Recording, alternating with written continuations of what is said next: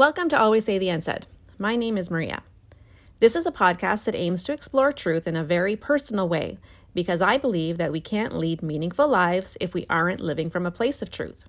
This podcast is also a challenge to me personally to walk the talk and to put into practice the art of living truthfully. Today I want to talk about assumptions, which is probably a weird topic when paired with the subject of truth, but I think it's relevant. Here's why. I had this moment a few months ago when I was walking in circles around a mall trying to find a Christmas dress for my daughter for a music recital. I was fuming, I was irritated, I couldn't find what I was looking for, which was making my mood feel even worse, and the entire time I was blaming it on my poor husband. Why? Because I felt like he had kept information from me. I felt like I could have avoided shopping at the last minute if he had only given me the information on the dress code in advance. I was blaming everything on him and feeling just additionally irritated and consumed with frustration. Later, when I backtracked over the entire situation and just broke it down, first he told me about the recital. I assumed it was on Zoom.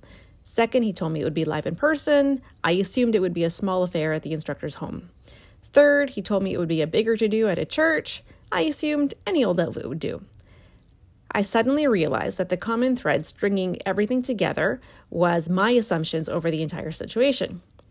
I never asked any questions. I only ever assumed. And it was my assumptions, not my husband's lack of forthright communication, that led to me roaming the mall in that big huff and puff. I realized that I needed to take responsibility for my own thoughts rather than pass the buck. And I realized that this is what assumptions are. It's us setting ourselves up to be wrong, then passing the blame onto someone else when, inevitably, we are wrong. Assumptions are a bit of a mind trick, and they keep us from being honest and from viewing the world with honesty. This is why I felt like it was an important topic to discuss over this podcast, because obviously, if it keeps us from being honest, it's keeping us from the ultimate truth. Let's be more specific. What are things that we assume that keep us removed from honesty? Just off the top of my head, here are some examples. That someone is mad at us, maybe because they haven't responded to a text fast enough, that we've offended someone, that a person or people don't like us, that they think we didn't do a good job on a project, maybe because they didn't immediately shower us with praise, that a person giving us a look is judging us when maybe they're just lost in their own thoughts and happen to be looking in our direction, that we're going to get in a lot of trouble over something that we did. This last example happened in my home this week. My daughter did something she shouldn't have done, not on purpose, but she was goofing off as kids do and really not thinking about what she was doing. In the process, someone got a little hurt. And my daughter, who hates getting in trouble, went straight into worst case scenario mode, assumed that all of the worst possible things that could happen to her at school would happen, that she would get all of the worst possible consequences for her actions. Given that the other child, the child that got a bit hurt, was also my other child, I knew none of this was going to be true, but she went immediately down the rabbit hole of assumption. Anyway, back to the list, the constant here is that they're all negative. When we make assumptions, more often than not, they are about the bad things that can happen. They play to the negative tapes in our minds. We don't assume, wow, that person really loves me. I mean, that could be an assumption, but it's just generally speaking, not the way our minds work. And when I think to the moments in my recent life when I felt pain, stress, anxiety, frustration, sadness, I think that for most of those instances, causing all of those feelings can be linked back to the assumptions made in my mind, fabricated stories I told myself without bothering to verify the details. And that's on me. I can't blame anyone else for those feelings. I need to take responsibility there. I mentioned Byron Katie in the last episode, and I would like to go into her work a little bit more here because it fits perfectly with this notion of causing ourselves pain based on the stories we tell ourselves and the stories we choose to listen to. Byron Katie developed something called The Work, which is a series of 4 questions to be applied to our thoughts and a final turnaround at the end. The intention of the questions is to show us, if we're ready and open, how our thoughts are not the same as our reality. Katie says that she is a lover of reality because in reality, there is no pain. The work is simply this. You judge your thought, you write it down, ask the 4 questions, and then you turn it around. And that's it. It's so simple. And yet, if you read her books or her website or go on YouTube and watch her channel or listen to her podcast, you'll see that really it is very, very simple. For me, I think it might be the single most powerful book that I've read this year to date. I'll use the example above to show you how it works. So you take something that causes you frustration and you write it down. My statement could be, for example, my husband never tells me the information I need to know to get things done on time for our family.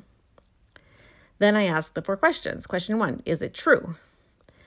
Well, I mean, I've already determined on this, in this case, that it's not true. It's simply a figment of my assumptions. So I can safely say, no, this statement is not true. Question 2, can I absolutely know that it's true? I've already determined that it's not, but if it's one that's a bit more challenging, well, this is where you could break it down even further. Question 3, how does this thought make me feel? It makes me feel stressed out, frustrated, out of control, which is a big one, and like I need to rush. Question 4, how would I feel without this thought? I would feel calmer, more at ease, like I didn't need to worry about time, just generally more relaxed. And I can say that as I'm saying this, I feel on the inside like that's the effect that I want. Like that's what I'm aiming for. But I can just feel the relaxation by eliminating the thought. It's happening immediately within me. And now the turnaround. So this could be a 180-degree change. For example, my husband always tells me the information I need to know to get things done on time. If that one doesn't feel 100% authentic, then there's always other ways you can try it. So for me, for example, I could say, I always tell my husband what information I need to know. This one actually makes me feel more uncomfortable, but I think it's because it's more accurate. Because by not asking questions for more details, he's only giving me the information that he thinks I want to know at the time. The point here is to recognize that it's our thoughts that cause us pain. And when we analyze them, at the end of the day, we can save ourselves from pain by focusing on the reality, the truth of the situation.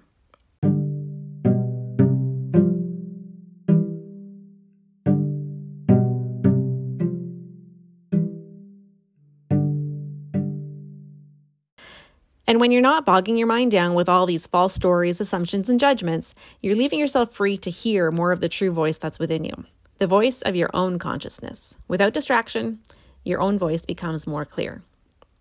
I'm going to be honest with you. Doing the work is work. You have to do it continuously, consistently, if you want to notice a difference. And if you're truly seeking peace in your own mind.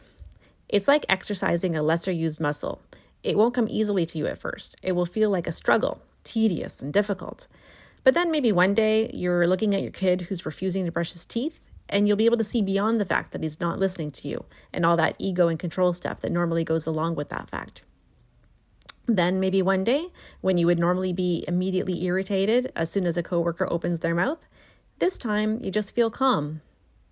And maybe one day, despite your tumultuous relationship with your mother, you end up feeling compassion.